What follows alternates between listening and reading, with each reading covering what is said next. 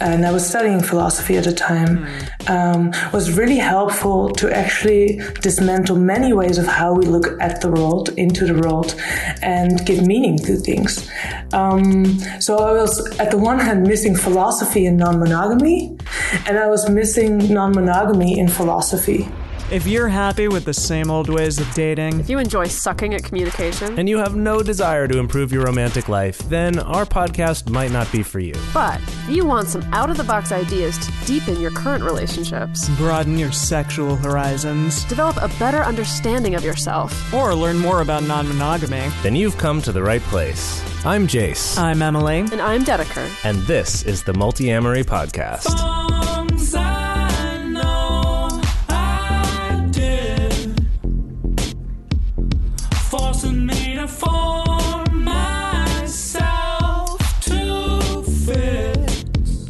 On this episode of the Multi-Amory Podcast, we're talking to Simone von Saarloos, author of Playing Monogamy. Written for more of a lay audience, the book proposes an expanded and polyamorous engagement with intimacy and sexuality as a possible alternative.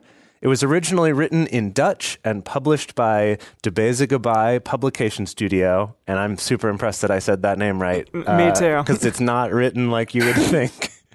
And is excited to bring this book to an English-speaking audience for the first time. So welcome, Simone. Thank you so much for joining us. Well, thank you so much for having me. So as I was reading this book, I read what the publisher said, that it was like written for more of a lay audience. But quite frankly, it's a very cerebral and very like intellectual book. You really have to sit with it and think about it and kind of like process everything that it says. And, you know, Jason, I and Dedeker, especially, like, we've been doing this for a while now, for many, many years, and yet it still proposed a lot of really interesting things that I didn't even think of before, like, on any non-monogamous journey that I've had. So from that standpoint, I was very impressed, and I just kind of wanted to talk about that a little bit, like, and Jace also wanted to ask, like, what your inspiration for writing the book was, and, like, why you decided to be so cerebral about it and bring this viewpoint to it. You know, that's actually so great to hear that you experienced it like that. Thank you for that. Now I feel guilty about saying that it's more for a lay audience. I think that also comes from being sort of in between academic writing and writing for the public, as at least in the Netherlands it would be called, where writing for the public maybe also has immediately a kind of different audience, where there's such a large gap between academic writing and writing for the public, especially because the Netherlands is such a small country. So Dutch is also a small language. So writing academically basically means having no audience at all. Right. And writing for the public means having to reach out for everybody who speaks Dutch, almost. Right. That's at least how I experience it as a writer. And I think that in the US or North America, there's the gap is sort of smaller in a way, because even having an academic audience means that there's quite a large English-speaking audience that can still reach towards this academic language, right? Or has some familiarity of this academic language. So I think there's something there, even in, you know, like a cultural difference in terms of audience. But then in terms of, the inspiration for this book, I think obviously it came also from living non-monogamous myself. And I wrote this book in 2015. So I was 25 at the moment, and I did not see any, definitely not Dutch, but also not European based writing on non-monogamy. So all of the writing came from North America. And I couldn't find any in my own language or just in a European context. But then at the same time, everything I read from the US would always be sort of how to live polyamorous, how to live non-monogamous, and not so much use, at least how I felt, how I came to non-monogamy was not so much through living non-monogamous, because that sort of happened, but that didn't need to have a direct label. It was much more that I felt that non-monogamy, using this lens in philosophy, and I was studying philosophy at the time, was really helpful to actually dismantle many ways of how we look at the world, into the world, and give meaning to things. So I was, at the one hand, missing philosophy in non-monogamy, and I was missing non-monogamy in philosophy. Yeah, wow. Because, of course, when you're studying philosophy, I mean, it's mostly white men that you're reading if you're in, traditional academia. Right. And so much of it is based on this hierarchizing or categorizing, getting to meaning through allowing yourself to say, like, oh, this is very important, or this is the red thread, or this is the important question that we're going to be asking. And I continuously felt like, I do not understand and feel and effectively experience the world through that hierarchy. Right. And so in one way, it was really like pushing non-monogamy into philosophy, but also, for me, philosophy and thinking are like feeling. So it's an embodied experience. So I need this philosophy to be able to practice non-monogamy, because by thinking it through, it also starts existing for me. So it's not just like, how can I act polyamorous? Mm-hmm. Mm-hmm. I can find that online if I want to. Right. And there has been also like great work written on it, right? I don't mean to demean any of the work that has been done. Sure. But without relating it to the way that we come to meaning and the way that we come to how we view the world, I cannot be non-monogamous, because then it just feels like living a set of rules. And also, actually, after, because this was my first book, Playing Monogamy was my first book. And I mean, I've written on a variety of topics after that.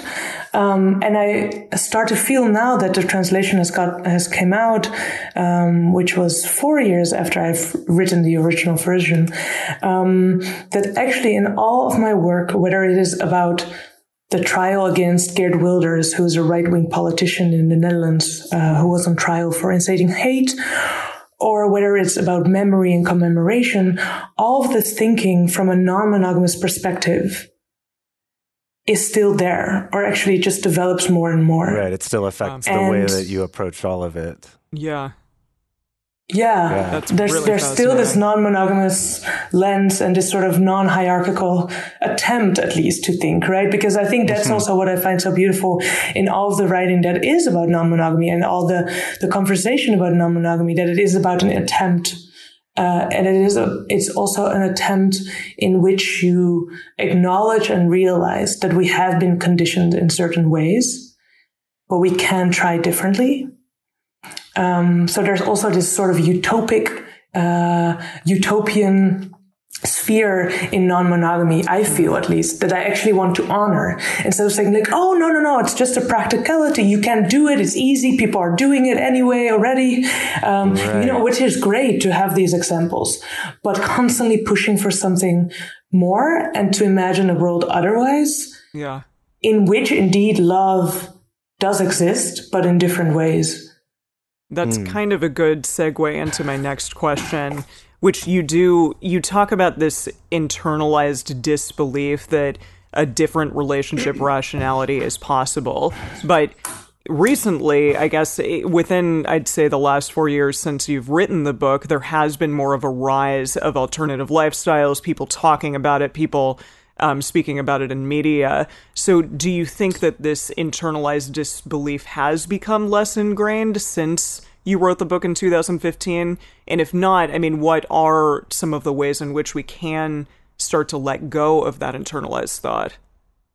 Yeah, let me try and separate that question in two, I guess, because it's interesting you said the word lifestyle, right? And I think indeed, as a lifestyle, non-monogamy has become more and more accepted, or it has been at least more prevalent. I mean, New York Times, accepted maybe not the right word, but definitely more prevalent, more known. It's something you can refer to, and then people can, there's some articles out there that are easy to divert people to. If you would be at your standard sort of traditional nuclear family birthday party and some faraway uncle asks, so how is it? Why are you talking about this person? And last time you were talking about that person. Yeah. Did you break up? No, I'm actually together with them both. And they're like, oh, polyamory. There might be this sort of sigh of relief, like I've heard about this. But I would be critical of the idea that indeed then it becomes more accepted, or that non-monogamy as a sort of tool to live this different kind of life actually comes true, because that's why I'm pressing this word lifestyle. I wonder whether it's not, I think too often it is seen as a lifestyle. Yeah. So as some sort of identity you can stick on or off. It is also often even seen as, a choice, where I do think there's an element of choice in how you live your life. I choose to think more about non-monogamy from a cultural point of view. So how is monogamy invested in our culture? How did it come about? And what would non-monogamy do to our culture?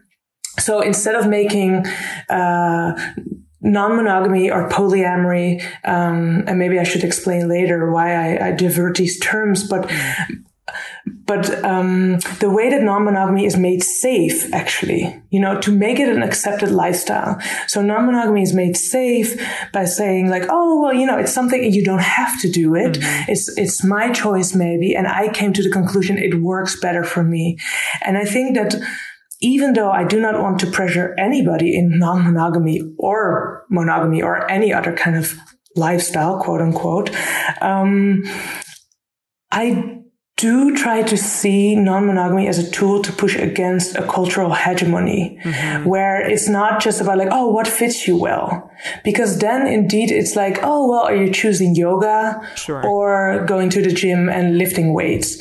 And I think I'm pushing this sort of, this component of lifestyle, because I do think that there is an easy commodification in that, right? There's a commodified lifestyle, and where non-monogamy is sort of acceptable as long as you carry it out in a certain way, or maybe you even have to be proud, and maybe it has to be a hashtag as well. And I'm sorry, no, you're absolutely right. Yeah, and then I think non-monogamy should be a bit dangerous. By which I do not mean that people who are living non-monogamous are dangerous or dirty people in any way, which is, of course, also a stigma that people are fighting against. So I do not want to take away the hardships of people who are fighting those stigmas in their daily lives, and who do have to, go for the narrative of coming out because they might be in the closet, and I'm using quote marks here as well, in the closet at work as a polyamorous triangle or something like that. So I do not want to negate that in any way. But for me, I hope that non-monogamy is dangerous. And with dangerous, I mean that it dismantles the way we think about relationships and basically anything in our life from the point of view of property, from the point of view of commodity, of does it work well for you? In which, when you say that, does it work well for you? There's a you, right? That's centralized, or there's an I that's centralized, where it's something either works for you or it doesn't. But should we also not talk about the way that subjectivity is constructed?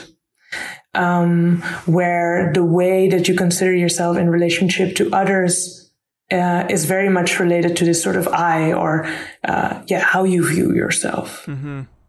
Yeah, it also reminds me a little bit of a debate that I've heard going around before too, about the question of, is polyamory queer? And one of the things that I thought was really interesting in that discussion is that it's sort of, it can be, but it also cannot be. And the definition of queer that was given at that time is that part of queerness is kind of dismantling this status quo, this kind of commodification and things like that, that basically, you know, you could be polyamorous and kind of, like you said, maybe the polyamorous lifestyle in quotes, but in that very New York Times friendly, still very commodified, still very defined and it's prescribed. It's like palatable, right. for people, exactly. And so in that way, you could be polyamorous and not be queer at all, or you could be polyamorous but be queer in the way that you're going about it, in terms of kind of like what it sounds like you're talking about, where it's the whole kind of philosophy behind it of trying to get to the bottom of these kind of we've been trained into these hierarchies or these ways of possessiveness of other people and things like that, and kind of questioning that and trying to tear that apart, which is something that on this show we try to talk about, that also in terms of whether you are choosing a monogamous lifestyle or not, to maybe use the quotes the other way around, right?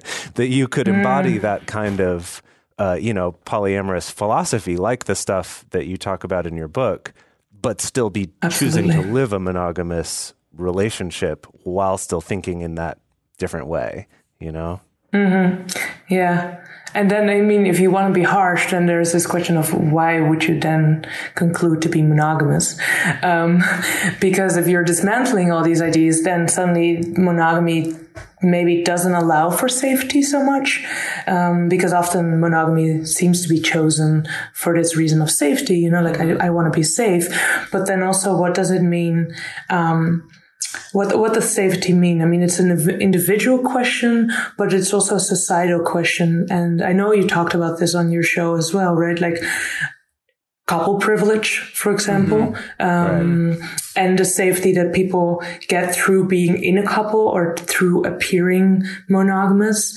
And I think for me, this is also one of the reasons why I prefer to use the word non-monogamous or non-monogamy over polyamory, because if you look into the history of polyamory, it's a very short sort of and mostly white and middle class history, mostly centered in North America.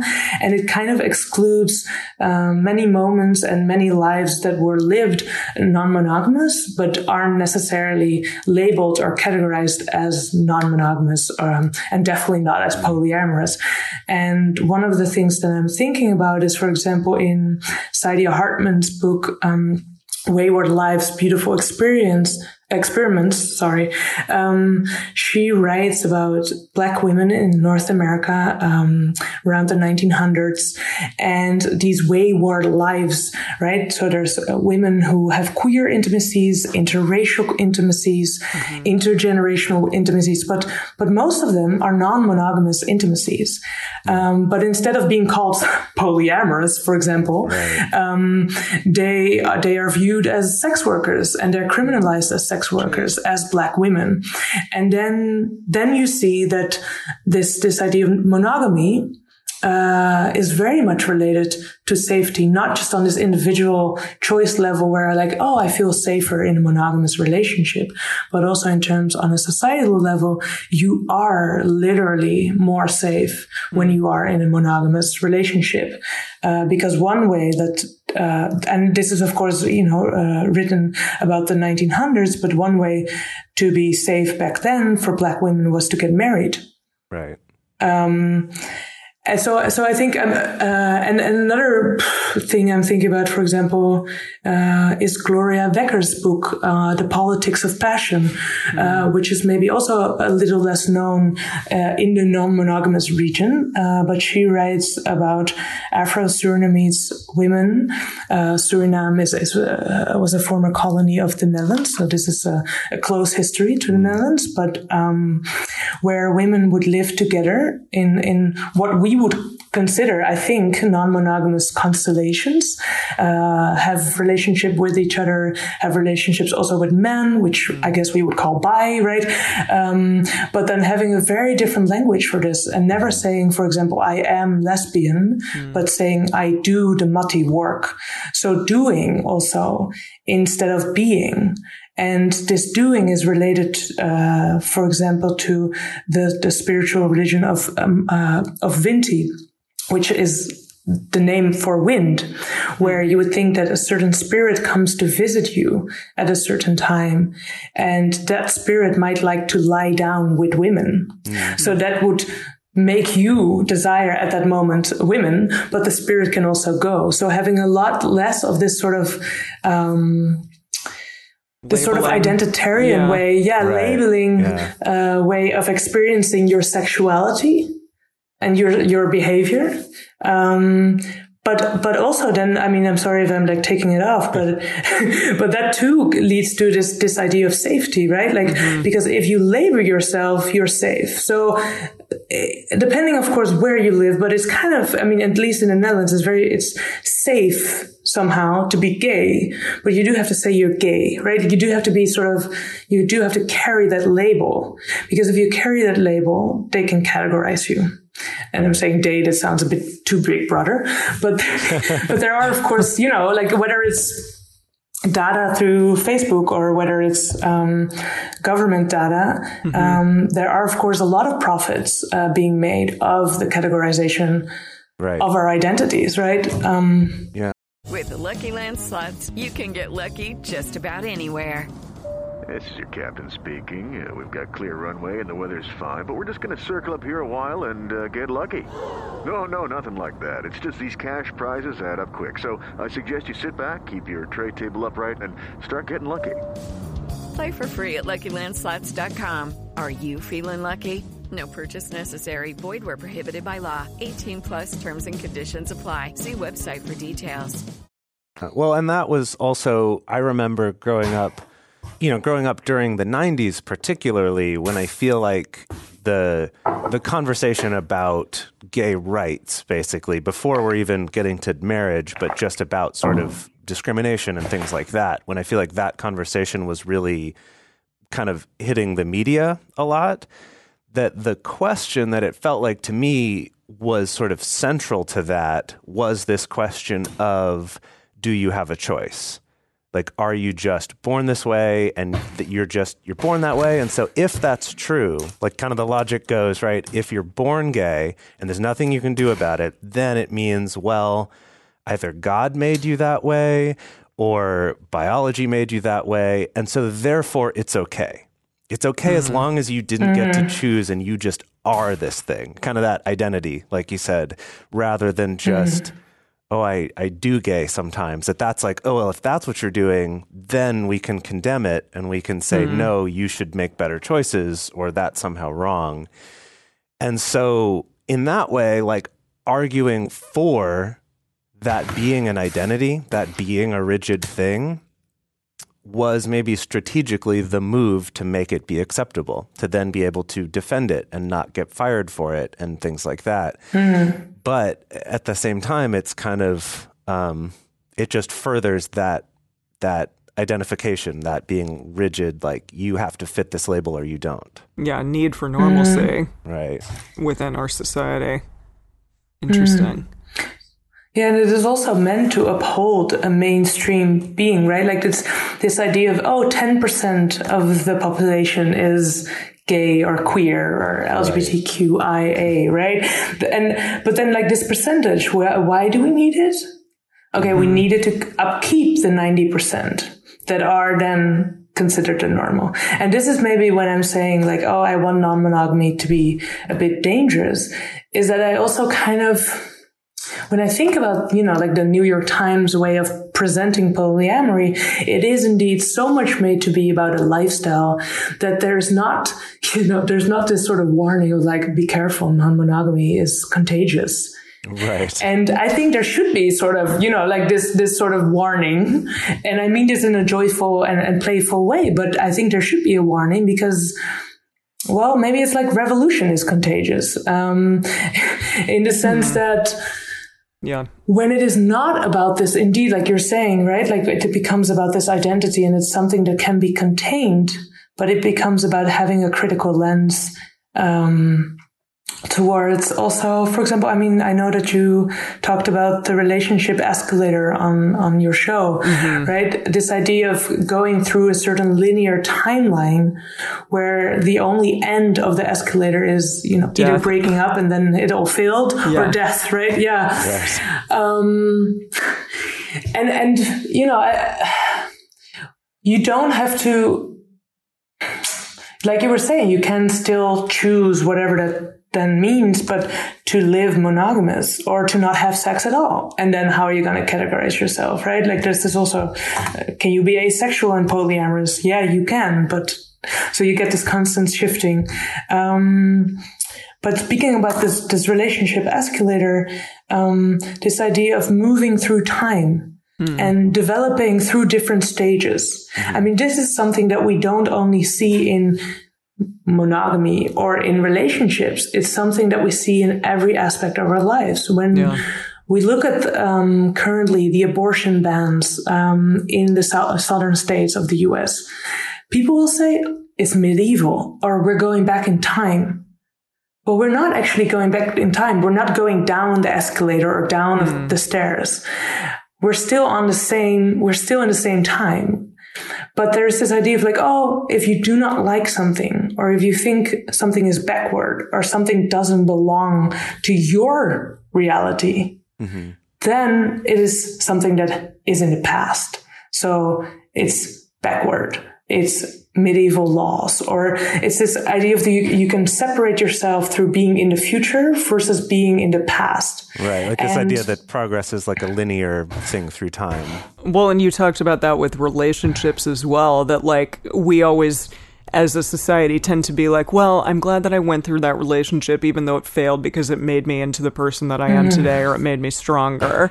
And I thought that was really interesting because, again, it's like, well, I'm leveling up a little bit and in relationships somehow by going through this challenge that I no longer am having anymore or whatever. Yeah, that we as a society just always want to like get to the next thing, level up, be better or whatever, when it doesn't really work like that. That's kind of a construct in our mind, I guess.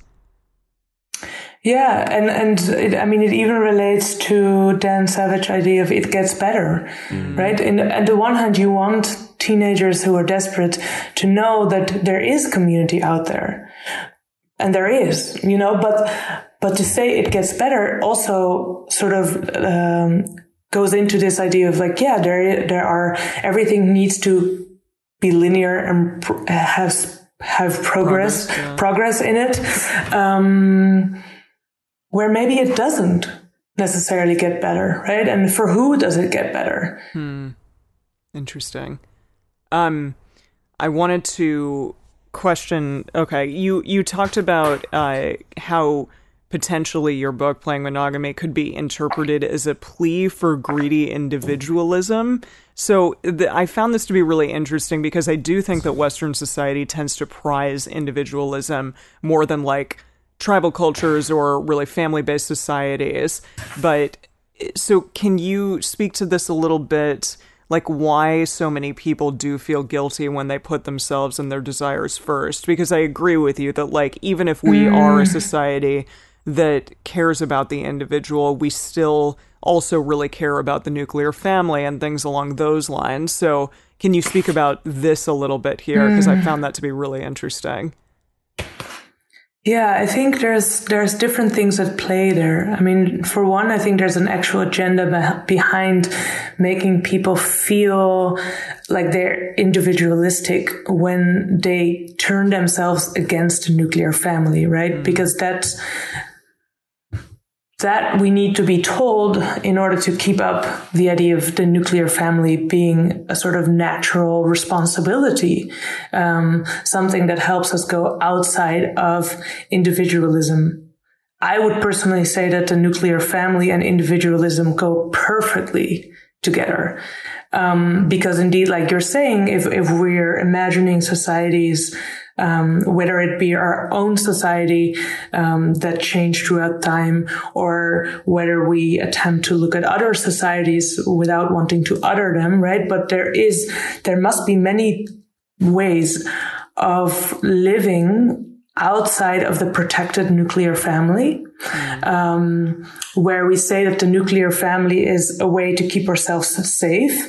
So then you see that the nuclear family is instrumentalized to keep your own sort of sort or well, I wouldn't say species, but your own people safe, which of course completely conflicts with the actuality of what happens in families in terms of abuse or violence. So there's a weird tying nuclear family to safety. However, what worries me more maybe, and this is where I'm like, oof, I know that I'm also guilty of pleading for a greedy individualism because I cannot escape this conditioning. But the reason that I say that, or what I'm mostly scared of, is that like we were talking just now about safety so much. And by pleading for a different way of looking at how to be safe or how to take risks outside of the usual patterns, it easily can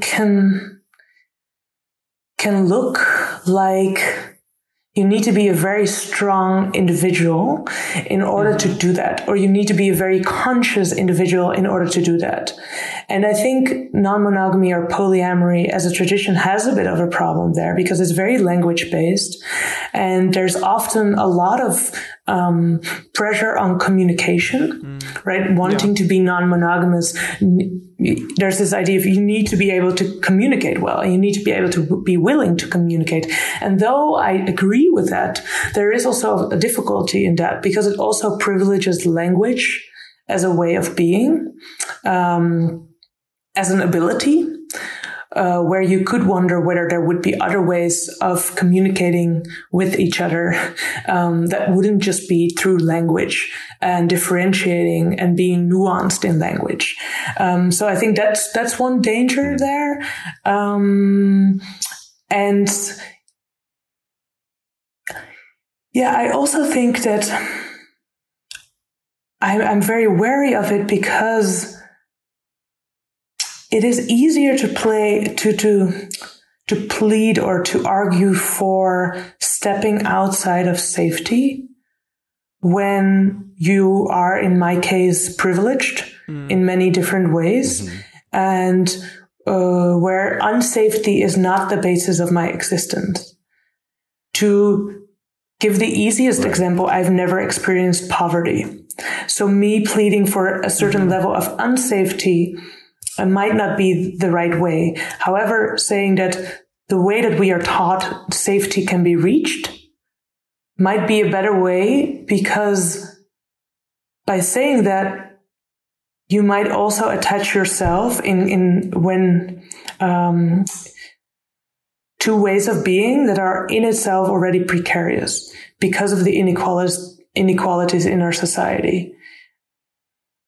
What do I mean by that? It's just, I think it's very difficult from my standpoint.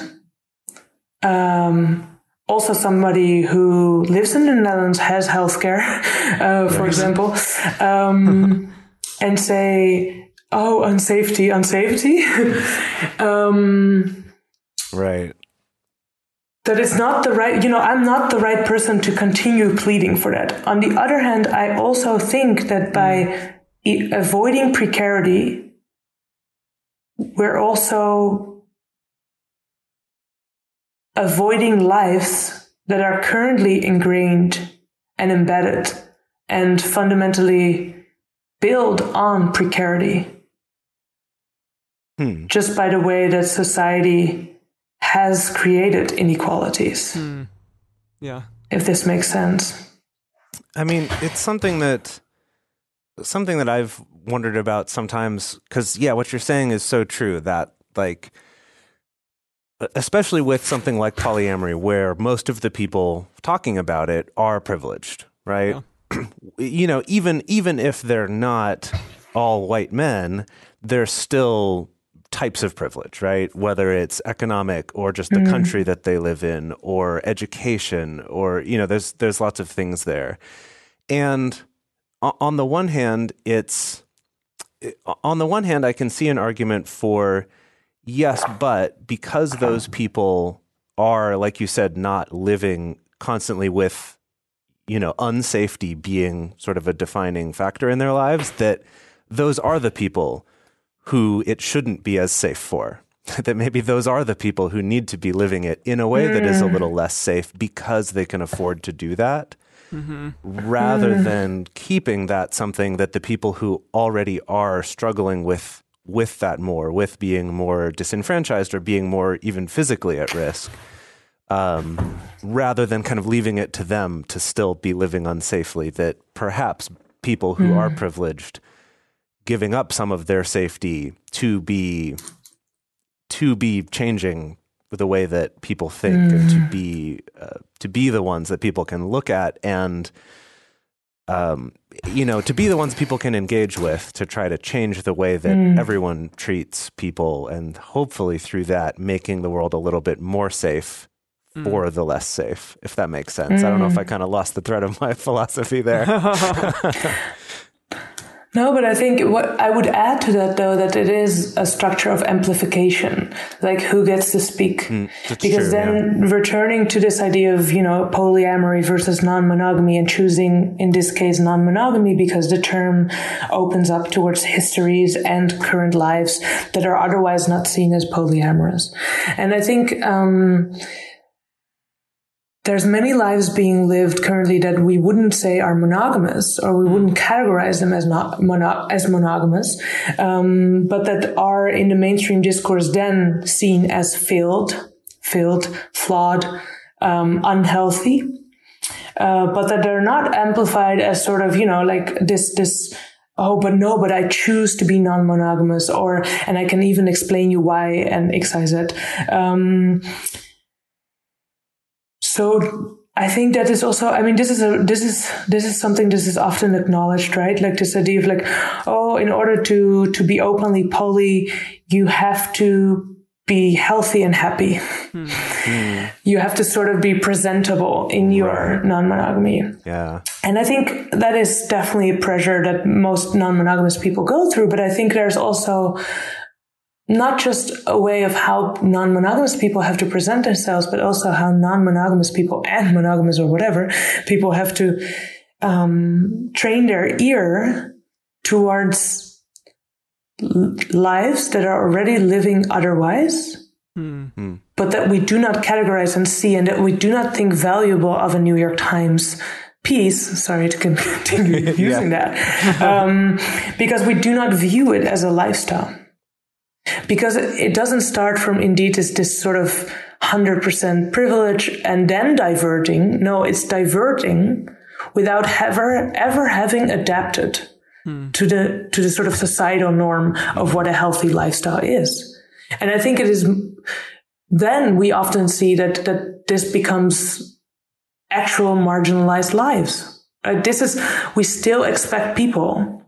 I'm saying we, I don't know who this we is, but society still expects people that they want to get married if they do not seem to have access to that. I mean, one of the examples in the US is, of course, Katie Cohen's work on Black love, Black families, having Marry Your Black Daddy Day or something like that, as she calls it. I'm sorry if I'm phrasing it wrong, but there's these pushes towards marriage. And this idea also that not being married is sort of telling or a signifier of failure. Right. Where actually this is also a form of non-monogamous living that is not being recognized as such, because there's still this expectation of a certain norm that, if only people weren't so poor, they would also get married. Or they would also choose long-term partnerships or one partner for raising their kids. Mm-hmm. Huh. Yeah, there is a lot of assumption based in that, in the social worth of it. And I think that's really interesting to relate that to how we look at poverty, at income, that it's like, if only they had the money, then they would be married, or then they would be monogamous, or then they would only have kids with one other person instead of several, or, whatever it is that we do It was just assumptions. Yeah, was just hearing a conversation earlier today that was saying almost exactly that, of the kind of equating poverty with having multiple baby daddies was kind of the context of it. And that's very true, that there is that link of like, oh yeah, it's just linear. Assumption, You know, if you had more money, you would also be a better contributing member of society, which means being monogamous, which means only having kids with one other person, which means getting married, which means, whatever, owning a house, whatever the signifiers are. I feel like sometimes they change a little, but they do tend to be based around these either like accomplishments or possessions. And I guess with some of them, you could even look at them as the same thing. Okay, sorry. All right. I want to move on to our next question here. There's so much to say and to theorize on. Yeah, it's amazing. We keep getting distracted with philosophy. That's fine, though. It's great. For a long time now, we've been fans of adamandeve.com for getting sex toys or lingerie or accessories, things like that. It's just a fantastic resource with a huge selection. And now, not only do we have a fantastic offer, but we also have a promo code that will work on adammail.com and evestoys.com, which are their sites specifically for LGBTQ audiences. And our code is fantastic. It's 50% off of almost any item in the store and free discreet shipping when you use our code MULTI. Yes, we love adamandeve.com and have for years. They are our oldest and longest sponsor, and they just keep on giving great gifts to us and to our listeners. You can bring more pleasure and satisfaction into your bedroom by going to adamandeve.com, adammail.com, or evestoys.com and select any one item. It can be, an adventurous new toy or anything you desire, something fun, something sexy, whatever sounds good. So just enter offer code MULTI at checkout and you'll get 50% off almost any item plus free shipping. That's MULTI, M-U-L-T-I, at adamandeve.com, adammail.com, or evestoys.com. This is an exclusive offer that is specific to this podcast, and it's better than any offer that is currently available on their site. So again, use code MULTI to get you not just the 50% discount, but also the 100% free shipping. Code MULTI. Okay, so yeah.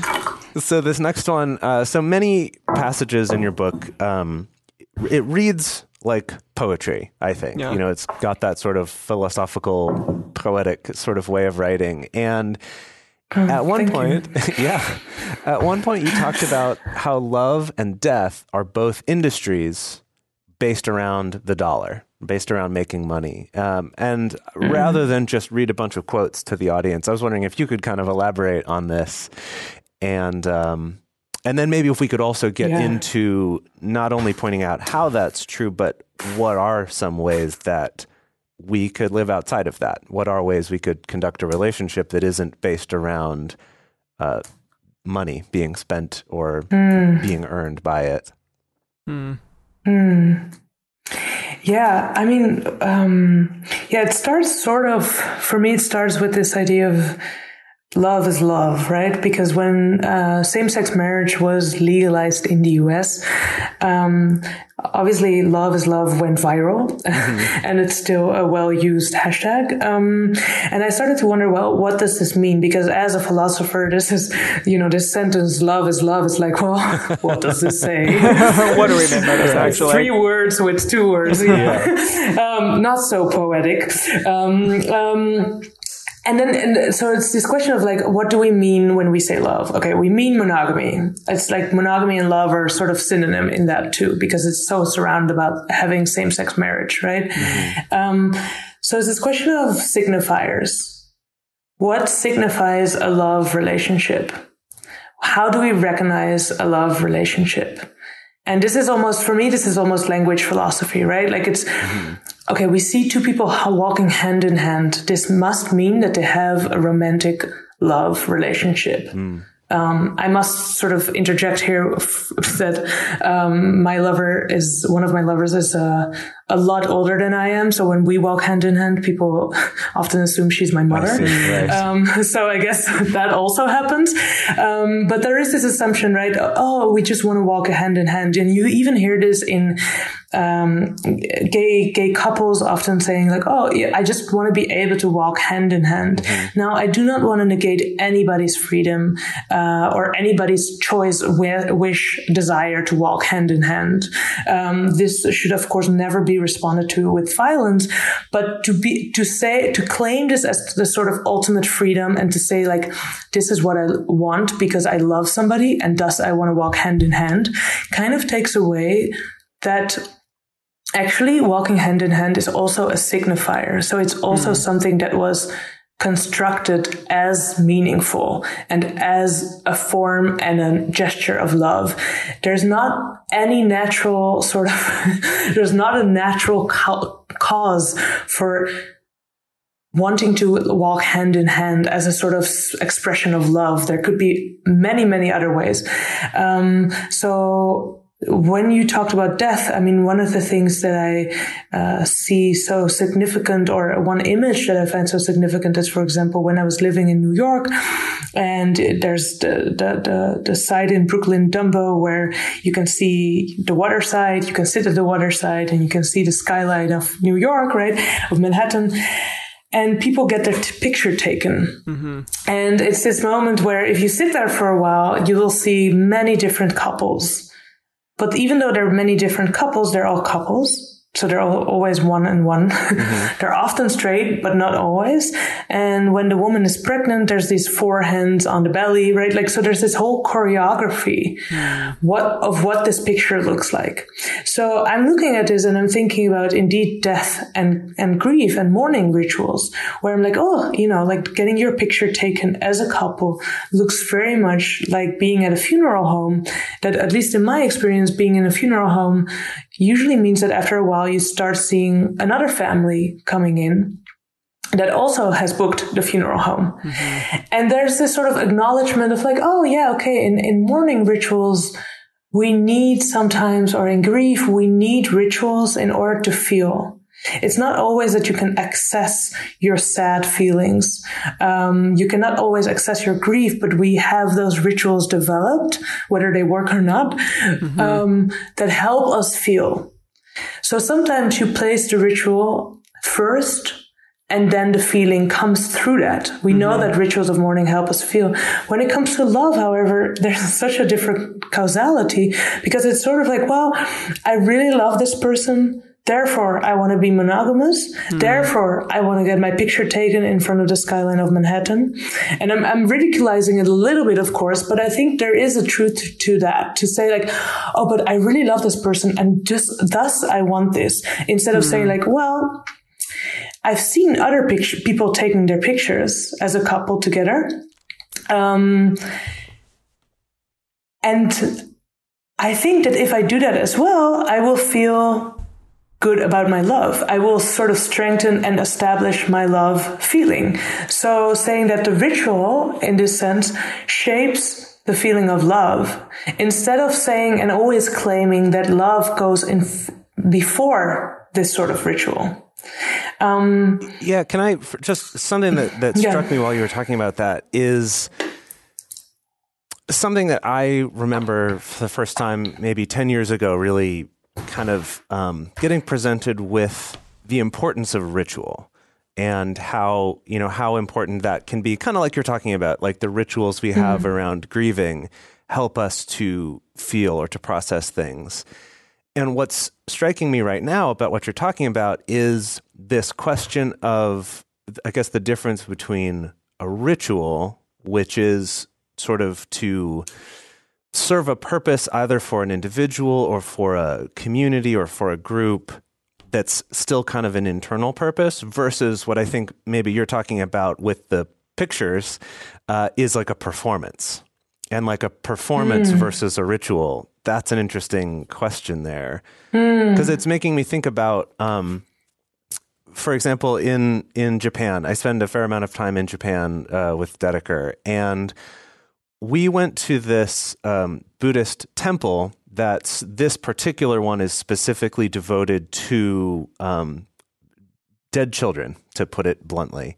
Whether that's abortions or miscarriages or infants who've died. And what I learned through this is that there is kind of a whole tradition around that, a whole ceremony that, say, if you've gotten an abortion, there's a ceremony to kind of, offer up a like a little statue and sort of to pray to the spirit of that child and to, kind of have some processing around that. And then I learned that there's been some research that the instances or the duration of depression after an abortion, when doing that kind of ritual, it does mitigate that. Like, it makes that amount of like isolation and depression a lot less because there's a way to process it, as opposed to being something you just have to hide and kind of think about on your own. And so in that way, like, I think that ritual is so important. And yet, like you're pointing out, on the other hand, we can sometimes take something that could be a ritual and when we put it on social media, it now becomes a performance. And it's less about... like even religion can be one of those two things as well. It can be both ritual and just a performative way of doing things. Yeah. Yeah. So I don't know. That's interesting. It is still like this construct in our mind that like, well, I'm doing this thing and I believe that it will help me and move me, onto the next thing or whatever, or make me better in some way, which is interesting. And I don't know, the performance aspect of being in a relationship, I guess it's like, who is that for? Is that for yourself? Is that for society? Is that for the other person? I don't know. But that's very interesting. It struck me so much when I read that part because I'm like, damn, wow, that is so true. And I don't know how to do. It's like, how do you even do things other than that? I have no idea. And it was, no, we don't. Yeah. Yeah. And I think, indeed, I would like to say that I have nothing against performance or ritual not even nothing against. I think it's actually how we create life, right? So if you're asking like how to be outside of that, I think actually through playing, through creating other performances than the performances that are naturalized as love. So I don't think there's something wrong about having a performance in order to evoke feeling. I just wish it wouldn't collapse, right? Like, I wish the performance of love or couplehood wouldn't collapse with saying that this is just how you feel love, with saying that this is because I feel love, I need to get our picture taken. Because I feel love, I of course want to show it on Instagram. And I'm not saying that there's necessarily something wrong with that. I just wish that the causality would be a bit more stretched and be like, well, if I think that I feel something, why wouldn't I express it in another way? And I think that would be one way to go out of it, right? Like, that would be one way to try. What would happen if I perform differently towards this one person? Or two people, or four. But if you just imagine a dating session, a dating night, right? Like, I'm just making this up right now, but where you're sort of, there's this expectation of going through a certain set of questions, or at one point showing somebody that you like somebody, but then, or not. But then what if you would allow yourself to have the same sort of feeling? What if you had already felt that you kind of like this person, or you would kind of like to continue this night, but you would perform completely different than you would be expected to? Could you still feel that you like that person, or would you feel completely otherwise? Like, which is the cause and which is the effect, kind of? Exactly. God. I mean, we do talk about like being really mindful about our relationships and choosing, what does work best for us, I guess, and speaking about those things. But it is so interesting to see, like, even down to the like minutia of it all, down to like, I'm performing essentially the same type of thing on a date. We talk, we have a drink, we have a little, flirtation, get more into the intense conversation. Then, are we going to get a kiss at night? Are we going to call each other again? Like, it does follow this this linear kind of fashion of what, basically what our lives look like down to the smallest detail. That's so interesting. And that is something that I don't think, it sounds like to me you are asking just people to disrupt that in a way, or to at least think about it, to at least go, question like, why am I doing this? If I did it in a different way, can it be just as meaningful and just as profound? Yeah, and I think indeed, maybe this goes back again to this idea of safety, right? Like, what if it doesn't need to feel good? And I don't mean, this is a very difficult question, because you immediately, it's like, oh, are you saying you shouldn't have consent or something? I don't mean that, but I mean that in terms of our bodies, it's not just our thought, it's our bodies, which is our thought, which, and vice versa, are conditioned to feel good at certain moment, not just because we feel good, but because we feel we're not disrupting something that is, a body muscle almost. So it's not just like, you probably are able to think outside of this fashion of saying like, oh, we're slip a kiss, maybe call. You can think yourself outside of that, but how does it feel to act outside of that? And to not say that if I act outside of that, this is immediately my identity. But to say, if I act outside of that because we have consensually sort of come to this agreement of like, let's play together. Instead, in this sort of like, let's try something. Let's try a different performance. Let's try a different ritual.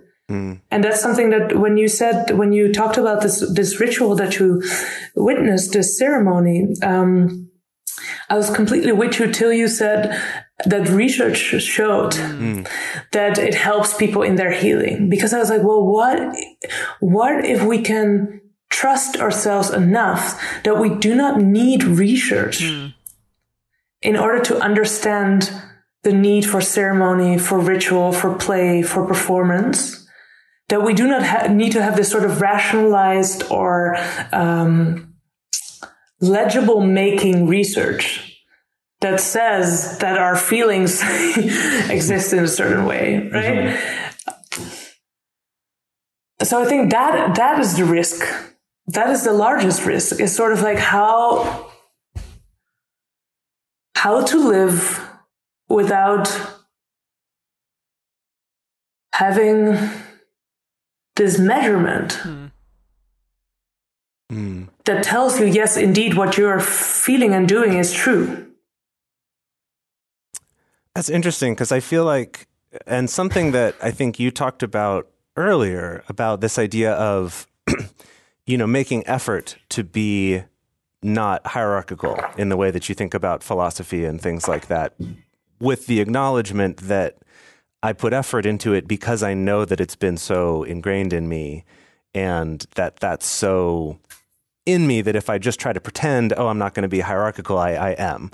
And that kind of having that awareness of, to use a metaphor, like the awareness of the water that you're swimming in allows you to then take actions to get to a place that is more, more neutral or more unaffected, ironically, by affecting yourself, by intentionally steering yourself away from it. And so I feel like, for my experience at least, the importance of research and things like that, rather than just, quote, trusting ourselves, is that sometimes we're not the best at perceiving ourselves.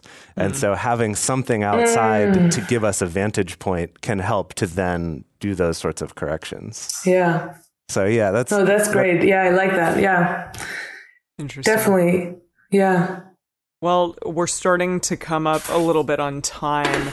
It's funny because we're going to talk more in the bonus episode, and I initially had an idea of what I wanted to talk about in that, but now I'm like, we should just continue these conversations because they're so fantastic. Maybe we can do both. Yeah, exactly. I did want to ask where everyone can find more of your work and what is next on the horizon for you. Ooh. Yeah.